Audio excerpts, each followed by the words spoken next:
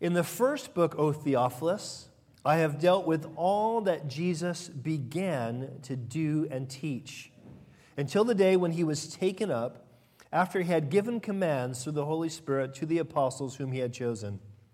He presented himself alive to them after he suffered by many proofs, appearing to them during 40 days and speaking about the kingdom of God.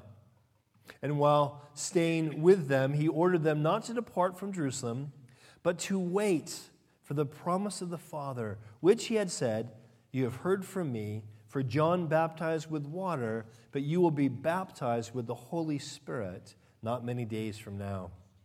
And so when they had come together, they asked him, "Lord, will you at this time restore the kingdom to Israel?" And he said to them, "It is not for you to know times or seasons that the Father has fixed by his own authority, but you will receive power when the Holy Spirit has come upon you, and you will be my witnesses in Jerusalem and all Judea and Samaria and to the ends of the earth." And when he had said these things, as they were looking on, he was lifted up, and a cloud took him out of their sight. And while they were gazing into heaven, as he went, behold, two men stood by them in white robes and said, "Men of Galilee, why do you stand looking into heaven? This Jesus, who was taken up from you into heaven, will come in the same way as you saw him go into heaven." So the history of Christianity is really about a Jewish carpenter who preached the Jewish scriptures. He chose Jewish disciples. He was rejected by Jewish leaders, only to become the founder of the largest and mostly non-Jewish religion in the world. So the book of Acts kind of starts the story. How did we get here? How do we get to a place where the whole Western world has been influenced and changed by this person, Jesus, this Jewish rabbi from 2,000 years ago? How do we get there? And Luke is writing to this person identified as Theophilus. The name Theophilus means lover of God or friend of God. And so there are some people who would say that this is just a kind of a representative of anybody who wants to be a friend of God. And here's how it works. And that's a great way to look at it, a great way to apply it. But actually, if you look at Luke's gospel, this is written actually to a person. He's called, "O excellent Theophilus." Probably the person who funded Luke to write Luke and Acts together. And as he writes this, Luke writes this, he makes it really clear. He says this phrase that is so important. It sets the tone for the whole book. He says, "I previously wrote," he says, "and I have dealt with all that Jesus," notice, "began to do and teach." And the implication is clear. Jesus is still doing and teaching. His ministry hasn't ended. How can that be?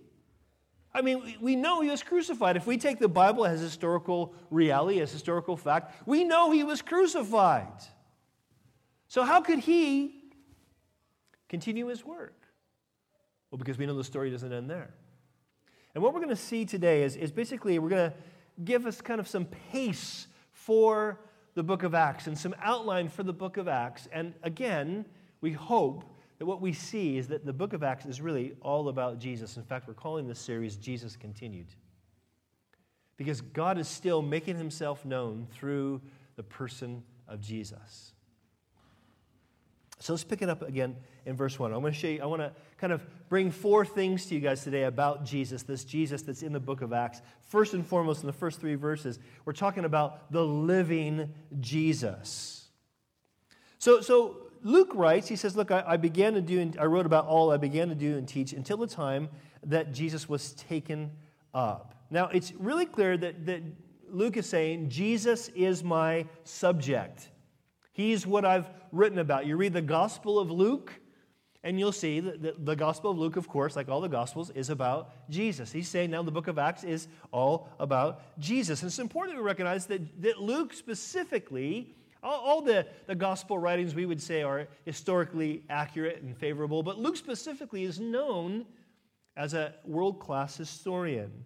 He starts off his Gospel this way. He says, "It seemed good to me also, having followed all things closely for some time past, to write an orderly account for you, most excellent Theophilus, that you have certainty concerning the things that you have been taught. So Luke wasn't necessarily an eyewitness. We'll find out later in the book of Acts that Luke met Paul on one of his missionary journeys. You'll actually see in the book of Acts where at first it's written like, they did this and they did that and they did this, and all of a sudden he starts saying, and we did this and we did that. So he meets Paul and then begins to follow Paul in his ministry. Probably at Antioch is where he meets Paul. But he wasn't an eyewitness of necessarily all these things. He wasn't an eyewitness of what Jesus began to do and teach. But Luke had plenty of time and plenty of access to interview all the eyewitnesses, which is one of the reasons why Luke's gospel is the most full. We get all these details about Jesus' childhood, and we get all this testimony that would have probably come directly from Mary or Mary's cousin Elizabeth, and so on and so forth. And so he was a known historian. In fact, one Greco-Roman historian from Oxford University writes this. He says, the historical framework is exact. In the time and place, in terms of time and place, the details are precise and correct. For Acts, the confirmation historicity is overwhelming. Any attempt to reject its basic historicity, even in matters of detail, must now appear absurd. Roman historians have long taken it for granted. So when we're reading the book of Acts, we're reading history, the history of how Jesus is continuing his ministry. Does that get you at all excited? It gets me really excited, I have to say. Because one of the things about the book of Acts is it covers 30 years of the church's first part of the church's history. And there's all these radical things happening. And it's interesting because I remember the first time when I read the book of Acts and I was blown away by what I've seen. And then the first time I began to teach the book of Acts. This is my third time of teaching the book of Acts. And the first time I went to teach the book of Acts, and I realized this takes place over 30 years, and it hit me. Gosh, if I looked at just the supernatural experiences and I only wrote and highlighted those things, my life would look like the book of Acts. And I'm saying that's not kind of a humble brag. What I mean by that is that we sometimes look at this and we think, oh, how come our everyday experience isn't like the book of Acts? Actually, maybe it is. Maybe it is if we are those who are wanting to seek after God, wanting to make Jesus known by the power of the Spirit as what was happening in the book of Acts. Maybe it's more like the book of Acts than we think. Maybe the frequency of the supernatural manifestations, well, maybe we need to manage our expectations about that. And I was encouraged because as much as I have my fair share of supernatural experiences by the work of the Holy Spirit, what I've seen consistently over and over again is God leading me out to share Jesus, to know him, and to make him known. And this is what we're going to see in the book of Acts, this historical reality. But also, we need to recognize that Acts continues where Luke's gospel ends. That's also what Luke is trying to make clear here. In Luke chapter 24, here's what we read. And the resurrected Jesus led them out as far as Bethany, and lifting up his hands, he blessed them. That's Jesus blessed them. While he blessed them, he parted from them and was carried up into heaven. And they worshiped him, and they returned to Jerusalem with great joy and were continually in the temple blessing God. Jesus is indeed Luke's subject, and he's handling Jesus as the historical figure that he is. But also, Jesus in Luke's gospel, actually Jesus in history, presented himself alive. This is why we're starting off by saying we're talking about the living Jesus. Look at verse 3 again. It says, and he presented himself alive, Jesus presented himself alive after his sufferings. Now what does he mean about his sufferings? Well, let's not forget, Jesus was, after sort of living a life of relative obscurity, basically being the perfect child and probably the perfect big brother, though his family thought he was maybe a bit nuts because he was saying he was directly from God. He lives this kind of life of obscurity until he's about 30 years old, and then he begins this ministry, and this ministry is known by an authority of God being demonstrated, especially in the book of Mark. In the Gospel of Mark, we see Jesus demonstrating authority over demons, evil spirits, authority over sickness, authority over death through raising people from the dead. Authority over creation. And probably most importantly, an authority to forgive sins. He demonstrates the very authority of God. And after doing that in a way, and after loving in a way that blew people's minds, children would come up to him and he'd accept them, something that wasn't culturally normal. He treated people that were ostracized by everyone else in society, he treated them with value and dignity without ignoring their sin. He lives this way, this perfect, attractive life, and what do we do as human beings? We crucified him. See, when the Bible talks about his sufferings, when Luke writes about his sufferings, it's about the fact that he was arrested. Jesus was arrested like a criminal. He was unjustly tried and beaten. He was forsaken by most of his disciples. He was rejected by his own countrymen. He was mocked by the religious leaders of his day. And he experienced the agony of the cross, and all this was experienced for him to pay for our sins. And listen, all of this was pointless if Jesus isn't the living Jesus. The scripture says this in 1 Corinthians 15. You guys who have been with us for a while, we just finished 1 Corinthians, and we talked about this. Paul writes in 1 Corinthians 15, if Christ has not been raised, your faith is futile, and you are still in your sins. Then those also who have fallen asleep in Christ have perished. If in Christ we have hope in this life only, we are of all people the most to be pitied. You see, listen, if Luke's gospel ended before the resurrection, if there was no resurrection, if he's not the living Jesus, then his story ends badly and he's not a good example. Looks like an indie film. Everybody dies. Horrible. But that's not how it ends. Because it says, after he suffered, what did he do? He presented himself alive, and he appeared to the disciples during 40 days while speaking about the kingdom of God. It says he did this, Luke says he did this by many proofs. Now, this is not some sort of like, oh, look, there's Bigfoot in the forest kind of sightings, okay? We know just what's recorded. We know 10, or at least 10, if not 11 times, separate accounts in the gospel accounts where Jesus presents himself alive. And not just like, again, walking by, but he interacted with the disciples, many at one time. Long conversations. Confrontation over breakfast. Miracles still happening after his resurrection. He interacted with them for 40 days. I said we have like 10 or 11 recorded, but there's probably many, many more than this. Why is this important? Because the Jesus of the book of Acts is the living Christ. The Jesus we sing to is not just the Jesus of history. He's the Jesus who's alive right now. Amen? We sing to him now. Luke's gospel gives us one of these 10 or 11 times. In Luke 24, here's what we read. It says, and the resurrected Jesus said to them, why are you troubled and why do doubts arise in your hearts? He would say that to us today, I think. He says, see my hands and my feet, that it is I myself. Touch me and see. For a spirit doesn't have flesh and bones as you see that I have. When he had said this, he showed them his hands and feet. Jesus is saying, listen, you want evidence? Here you go. Look at this. Check it out.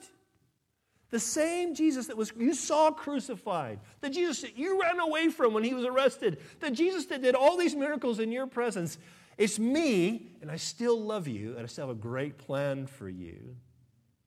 Stop doubting. I'm the living Jesus. That's the first Jesus that Luke wants us to see in this narrative. The second is this, the promising Jesus. Not just, I don't mean that in the sense of, oh, he's got a lot of potential. He's promising. I mean, he makes promises, okay? That's what I mean by the promising Jesus. Look at verse 4. Look at verse 4. It says, now while staying with them, this is Jesus, he ordered them not to depart from Jerusalem, but to wait for the promise of the Father. So this is after he's resurrected, and he shows himself to the disciples. He says, look, I don't want you to go away. I don't want you to scatter. and fulfill my great commission yet. I want you to wait. That's important to think about this, okay? The order is wait.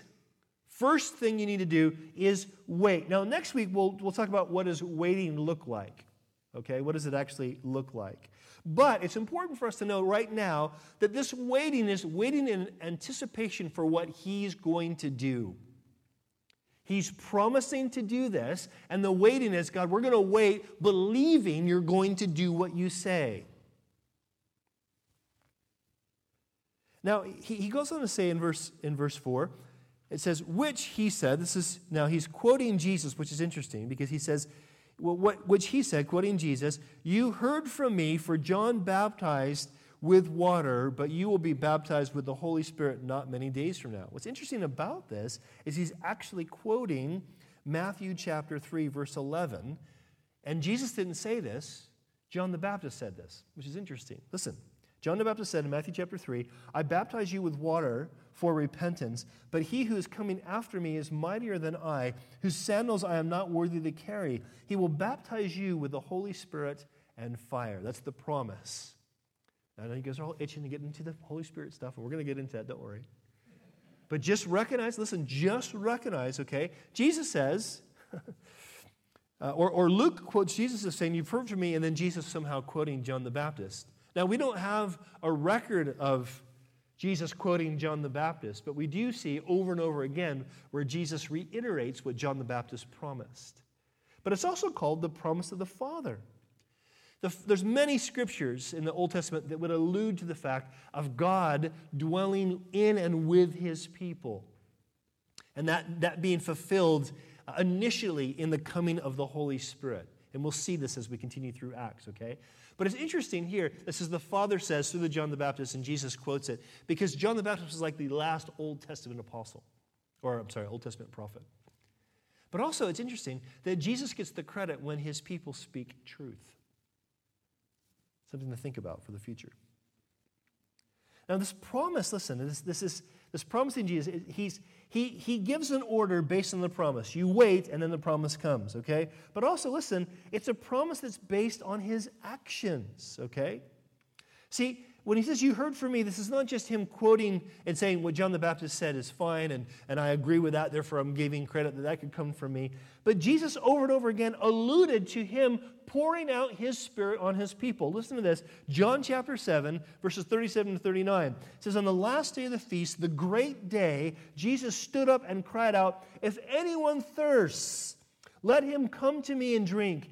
Whoever believes in me, as the Spirit has said, out of his heart will flow rivers of living water. This He said about the Spirit, whom those who believed in Him were to receive. For as yet the Spirit had not been given, because Jesus was not yet glorified. Now there's some really great insight that we don't have time to get into about what's going on in John chapter 7 and why at that feast Jesus said these things, but that's another Bible study. But I want you to see for today, listen, I want you to see that Jesus was telling the nation of Israel, the Jewish nation whom He is God's chosen king over. He's telling them, listen, if you're thirsty, if you want something more than dead religion, if you want something that's greater than Roman oppression, if you are thirsty for something in your life, come to me, He says. And out of your heart will flow rivers of living water. Jesus says, if you want this, if you want to experience God's power, if you want to experience what God wants to do in you, come to me. He doesn't even say come to the Holy Spirit. The Holy Spirit is God as well. He says, come to me. This is significant. It's significant because he's basically saying, it's only through me that you're actually enabled, that you're actually become a vessel that's clean enough that the Holy Spirit can dwell in. See, God's not going to dwell in an unclean thing. God's only going to dwell in a cleansed thing, in a perfected thing, in a righteous thing. God's only going to dwell in those He's made righteous. And we can only be made righteous by the finished work of Jesus. This is why it says the Spirit's not yet been given, because Jesus had not yet been glorified. He had not yet been crucified. He had not yet been resurrected when he said these things. He had not yet ascended into heaven, which we'll talk about in just a minute. It's interesting, too, that the night before Jesus is crucified, we have what's called the Upper Room Discourse in John chapter 13 through basically chapter 17. It's called the Upper Room Discourse because most of it happens with Jesus and his disciples celebrating Passover in this upper room, okay? And the bulk of his message, the bulk of his instruction to his disciples is about the work of his Holy Spirit. Let me just give you an example. In John chapter 14, here's what Jesus says. He says, "And I will ask the Father, and he will give you another helper." That is literally another of the same kind. Jesus himself being the helper. Another helper to be with you forever, even the Spirit of truth, whom the world cannot receive, because it neither sees him nor knows him. You know him, for he dwells with you and will be in you. Now, this is important because as we go through the book of Acts, here's what we're going to see. We're going to see the difference between the Holy Spirit dwelling with somebody, as he did through the person of Jesus, as Jesus did his ministry, right? The Holy Spirit's active in the ministry of Christ. Christ, of course, is God's only Son. He never stopped being God's only Son, but he also did work by the power of the Spirit, okay? So the Holy Spirit's with Jesus, and they're experiencing that kind of with or coming alongside power of the Holy Spirit. But he says, this is what Jesus says, listen, but the Holy Spirit's then going to be in you. He's going to dwell in you. Now, we just read, didn't we, in John chapter 7, the Holy Spirit will come out of you like living waters. This is really important. We got to get this process right. Every single person who has put their faith exclusively in the person of Jesus to save them, they believe that Christ died for their sins. They believe that Christ is risen from the dead. They believe that Christ will return from glory and ultimately make all things right. Everyone who believes that only does so by the work of God's Holy Spirit. So if you believe that, whether you're feeling quite spiritual or not, if you can know that you sincerely believe in this Jesus, God's Spirit has already begun a work in you. And here's the good news, you'll finish it. You'll finish it. This is important as well because Jesus makes a promise to his disciples, a promise of his continuing work through his Holy Spirit. And he keeps his promise. He keeps his promise. As a church that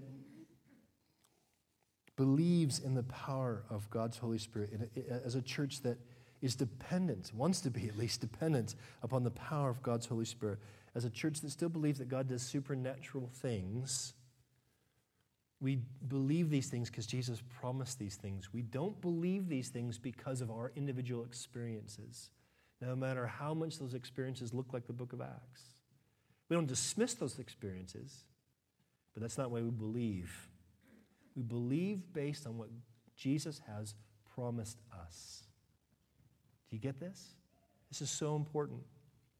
Because if I was to sit here and rattle off those experiences to you, some of you guys would feel really bad. Some of you guys would go, oh, it's amazing. Let's see more of that. Some of you guys would go, man, I've never experienced any of that. I believe in Jesus and I haven't experienced, well, I have a deep, dumb voice when I feel this way, but yeah, I've never experienced any of that. And the thing is, it's not about what you've experienced. It's about what Jesus promises. Are you guys following me? Not downing experiences at all. But I'm saying it's about us trusting what Jesus promises. He's the promising Jesus. But also, listen, he's the sending Jesus. Jesus tells them this, right? The resurrected Christ tells the disciples this. And then here's what we see in verse 6. It says, and when they had come together, they asked him. Now you can imagine, Jesus has said to this, you know what? Wait in Jerusalem because the Holy Spirit's going to come upon you. And they're going, oh, it's happening. God's going to dwell with his people again. Oh, it's happening. And so they say in verse 6, they came together and they said, Jesus, Lord, will you at this time restore the kingdom of Israel to Israel? He says, is this going to happen? Now here's what they're thinking, okay? The disciples, listen, they're convinced more than ever that Jesus is God's chosen king. I mean, they were convinced of that before his death and resurrection. Then his crucifixion happens, and they're like, we don't know what's going on. And they're really depressed, and they go back fishing. And then they hear he's resurrected, and they go, oh, what is happening? We don't understand. And he's got to appear to them over and over and over again, over 40 days, to convince them, I am really alive, it's really me, this is still happening. God's kingdom has come with me, the king. It's still happening. And so now, when he starts talking about God's going to send his Spirit, he's going to baptize you in the Holy Spirit, it's going to happen now. They're like, oh, yes, it's going to happen. You're going to restore the kingdom to Israel. No more Roman oppression. I can imagine them chanting it. No more Roman oppression. And they're thinking, finally, we're going to experience heaven on earth. Well, you know what? It's good that they wanted this, because you know the truth was, in the 3.5 years they spent with Jesus, they experienced heaven on earth. Jesus is heaven and earth coming together. And the promise of God's kingdom actually is from Genesis through Revelation, is heaven and earth coming together. Now there's some details that are going to take place before that, but still, it's heaven and earth coming together. And since Jesus has come, listen, we are already there and we're not yet there. But they're saying, Lord, are you going to restore the kingdom? Is this going to happen? See, they rightly recognize that Jesus beat death. And if he's got that kind of power, for sure, all oppression and suffering is just about to end. If he has that kind of power, certainly he's going to go, whoop, and it's all going to be done. And don't we wish he would do it that way sometimes? But what does Jesus say in verse 8? Actually, let me finish verse 7. Jesus said to him, it's not for you to know the times or the seasons that the Father has fixed on his own authority. Now, times means this, okay? When he says the times, it basically means you cannot know how long before this happens. You can't know. This is what Jesus is saying to his disciples. You can't know. And he's also saying the seasons. He's saying you can't know for sure the exact events that will indicate that this is about to happen. Now, there are signs of the times. Jesus talks about that. But they're not exact. They're not meant to be exact. They're meant to keep us focused on Jesus, okay? I've taught the book of Revelation 3 times. I've taught the book of Daniel. It's in the book of Daniel twice. I have a pretty clear idea of several different lenses by which you could say, here's how these things are all going to come to pass. But I really just want to take God's word at face value when Jesus says, you can't know for sure. And here's the deal. They're saying, Lord, we recognize you are God's chosen king. You are Lord. You have all power. So is this the time we're going to use that power to establish heaven and earth? And Jesus says, look, it's not for you to know times and seasons, but, verse 8, but you will receive power. What are they wanting Jesus to flex? His power. What does he say they're going to receive? His power. Listen, this is not the plan they are hoping for, but God will give them the power to fulfill his plan. Jesus says, listen, you will receive power when the Holy Spirit has come upon you, and you will be my witnesses in Jerusalem, in all Judea and Samaria, and to the ends of the earth. And we'll talk about those things in just a second, but I want you to think about this, okay? Jesus says, listen, I'm not going to give you power to crush those who oppress you. I'm not going to give you power to rid this earth of injustice. I'm going to give you power to testify of me in your actions and with your words. You're going to testify of me by my power that I am still Lord, even as you suffer. And one of the things you're going to see over and over and over again in the book of Acts is God's people, Jesus' people, suffering for his name and going, Lord, what a privilege. How do you do that? How do you get beat up because you follow Jesus and say, thank you, Lord, for that privilege? By the power of the Holy Spirit. How do you have boldness the next time to tell someone about Jesus, knowing last time you got beat up? by the power of the Holy Spirit. This is what God's going to do. This is what God did. This is what we're going to see in the book of Acts. Now, what's interesting here, he says, look, you're not going to, when in answer to the question, are you going to restore the kingdom of Israel? He says, no, but that same power that you're hoping is going to restore the kingdom of Israel is going to be used to make witnesses, for you to be my witnesses. And notice where he says where. These are all places. Jerusalem, Judea and Samaria, and to the ends of the world. Or another version says the uttermost parts of the world. This is basically an outline of the book of Acts. There should be a graphic on the screen. Acts chapter 1 through 7 is about how Jesus begins to do this by his Holy Spirit through his people in Jerusalem. And then Acts chapter 8 to 12 is basically how Jesus begins to do this by his Holy Spirit through his people in Judea and Samaria. And then Acts chapter 13 and 28 is how Jesus continues to do this by his power through his people, specifically, we'll see the Apostle Paul, unto the uttermost or the ends of the earth. This is what we're going to see. And it's interesting because then we get to the book of Acts. Spoiler alert, here you go, here's the ending. It ends with Paul being in house arrest in Rome, but actually able to tell loads and loads and loads of people about Jesus. Guess where we are right now in history? Acts chapter 29. There's 28 chapters in Acts. We are the 29th chapter. We are continuing to be used by Jesus, by the power of the Holy Spirit, to make Jesus known. He's the sending Jesus. When he was on this earth, he sent people out to tell people about him, to pronounce the kingdom of God has come. After he's crucified and resurrected, right before he's ascended, he says, wait, because you're going to be filled with power, and when you have that power, then you're going to go. I'm going to send you out to tell people about me.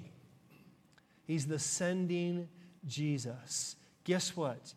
If you believe in this Jesus, this living Jesus, this promising Jesus, you've got to believe he's the sending Jesus, and you need to consider yourself sent. He's the living Jesus. He's the promising Jesus. He's the sending Jesus. And he's the returning Jesus. This is who Luke is presenting. In verse 9, here's what we see. After Jesus says this to them, it says, and when he said these things, as they were looking on, he was lifted up, and a cloud took him out of their sight. Now, you can imagine the scene. They're hearing this, and we've got to kind of remember, overlap this with the end of Luke's gospel, Luke 24. But they're standing there, and they're hearing this stuff from Jesus, and their mind's blown away because they're going, man, we've been hearing stuff about the kingdom for 40 days. We've been hearing about the promise of the Spirit. We've been hearing about what God's doing. We've been recognizing he's been teaching us that he's the fulfillment of all of Scripture. That's also in Luke 24. And we've been hearing this stuff, and now he's saying, I'm going to send my Holy Spirit. Wait here, and you're going to have power, and you're going to go out and change the world. See, it's not about just restoring the kingdom of Israel. It's about bringing people into Israel. Grafting Gentiles into the nation of Israel through faith in Jesus. It's about God creating a people from every tongue, tribe, and nation. Look around, people. That's us. That's what he's going to do. That's what he's doing. And you can see it. You can imagine as they're hearing this. And this is the Jesus. Listen, this is the Jesus that they've walked with 3.5 years. They saw the miracles. They've heard the teaching. But also, they've gotten incredibly close to him. They love Jesus. John laid his head on Jesus' chest. I don't know very many men I would do that with. I only know one woman I would do that with. They loved Jesus, and their relationship is about to change.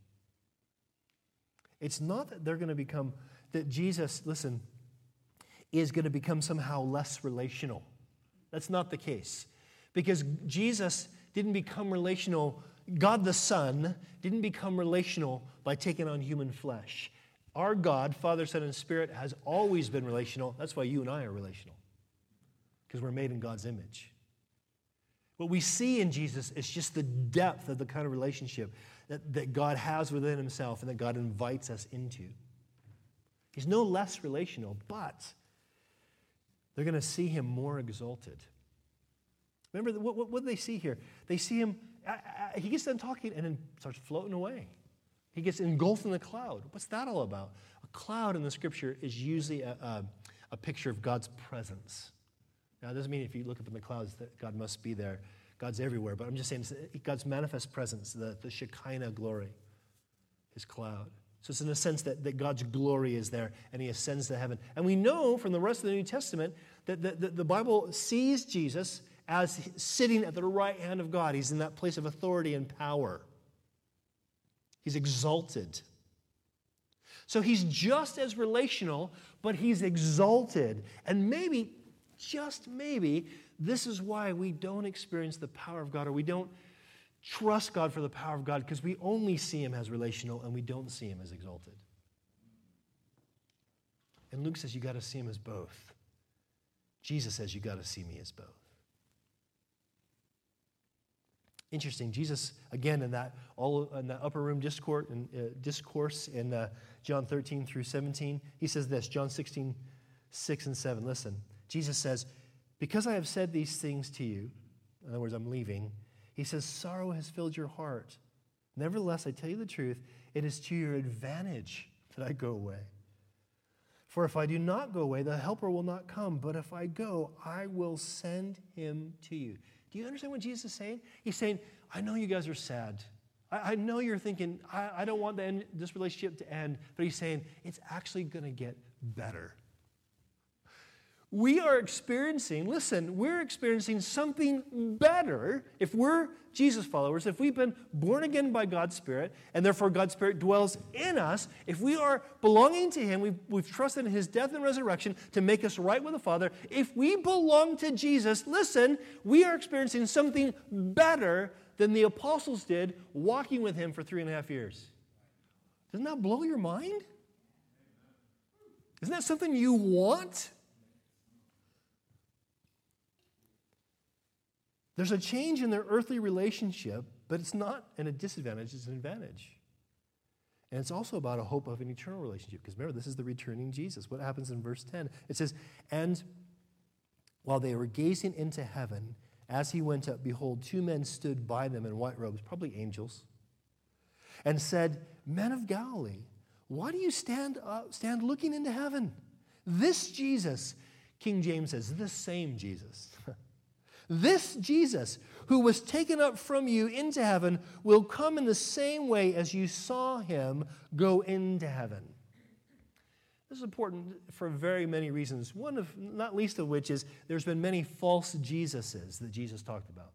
Many people over the history have said, I'm the second coming of Christ. There are literally, right now, millions upon millions of people that worship false Jesuses who have supposedly come back. Our Jehovah's Witness friends believe that Jesus came back spiritually somehow and lives in Brooklyn, New York. Good bagels, I guess. The Mormons, okay, they're waiting for Jesus to come back, but they don't really see him as any more of God's son than we are. He's brother to Lucifer, false Jesus. There are cults. There's a cult group. I can't remember the name of the cult group. There's a cult group in Florida where some guy came from South America and said, I am now the second incarnation of Jesus. You should follow me. And you know what? People started following him. Not 100, not 200, not 500, not 5,000. More than 50,000 people follow this guy as the risen Jesus. It's a false Jesus. Because Jesus says, when I come back, or the angel said, look, when Jesus comes back, same way. He ascended from the Mount of Olives, he's going to come back in the Mount of Olives, and everyone's going to see him. I was thinking about this the other day when I was driving or on the bus on the way home from work, and you know, it's dusk and people are, you can kind of see in people's houses, which is kind of creepy, I know, but you can't help it. Their windows are open, and every single person I saw driving past was doing this. And I thought, Jesus is going to come back and everyone's going to go. You see it on their phones. Now, the point is that, though, listen, what the angels are saying to these disciples is stop gazing into heaven and start looking unto Jesus. Do what he says. Wait well, which we'll talk about next week. Listen, this is what we're commanded to do in Hebrews chapter 12. It says that we are to lay aside every weight, every sin which clings so closely, and we are to run with endurance the race that is set before us. It's a race to tell people about Jesus, looking unto Jesus, the founder and perfecter of our faith. He went first and testified of the love of God. We go in his place with him next to us by the power of his Holy Spirit dwelling in us. The presence of God with us, telling others about Jesus. And man, so many people today are just like looking up, come back, Lord. Or looking at the screen, come back, Lord. We need to be looking out. Lord, until you come back, we want to bring as many people to heaven with us as possible.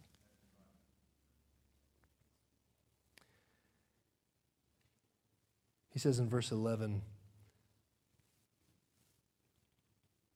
this same Jesus will come back in the same way. See, here's what we read in Peter who was there, Peter who saw Jesus crucified, who saw and had many conversations with the resurrected Christ, Peter who will be the main character in the first part of the book of Acts.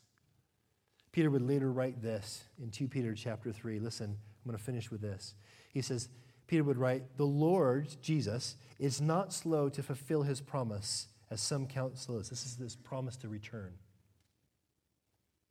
But is patient towards you, not wishing that any should perish, but that all should reach repentance. But the day of the Lord will come like a thief, and the earth and the works that are done in it will be exposed. And since all these things are thus to be dissolved, what sort of people you ought to be in lives of holiness and godliness, waiting for, and notice, hastening the coming of the day of God. But according to his promise, we are waiting for new heavens and a new earth in which righteousness dwells. Again, we'll talk more about the waiting bit. What about the hastening bit about? The Bible says, Jesus said to us that before he returns, the gospel will go out everywhere. Now, in one sense, the gospel did go out throughout the known world in the first century. In another sense, the gospel's got a long ways to go. There's still so many people groups that have never heard the gospel. This is why we don't want to just be a sending church. We don't want to just be sent people. We want to be a sending church. In other words, we want to support Stephen and Katie as they're in Taiwan sharing the gospel. We want to be a supporting church, a sending church. Because we believe that Jesus is going to come back soon and very soon, and we want as many people as possible to be in heaven with us. Here's where this starts, and I'll close with this. Peter says the reason the Lord hasn't come back yet is there's still people coming to repentance. There's still people turning from their sin and turning to Jesus and saying, Jesus, I want to love you more than I love my sin. I want to trust you and see my sin get washed away and be delivered from it. I want to learn and be changed. I want you to save me. Maybe you're the one. Maybe you're waiting and you're refusing to repent and you're keeping us all from going to heaven. No, I'm just kidding. The Lord's going to come back at his right time. But in all seriousness, this is where it starts. It starts with you turning, instead of facing your sin and your own self-rule and your own living your life by what you want, and turning from that and saying, no, Lord, I want to face you. I want to serve you. I want to follow you. I believe you died to pay for my sins. You are living and alive now so I can walk with you. You have told me that you have given me your Holy Spirit, and I want to learn to walk by your Spirit.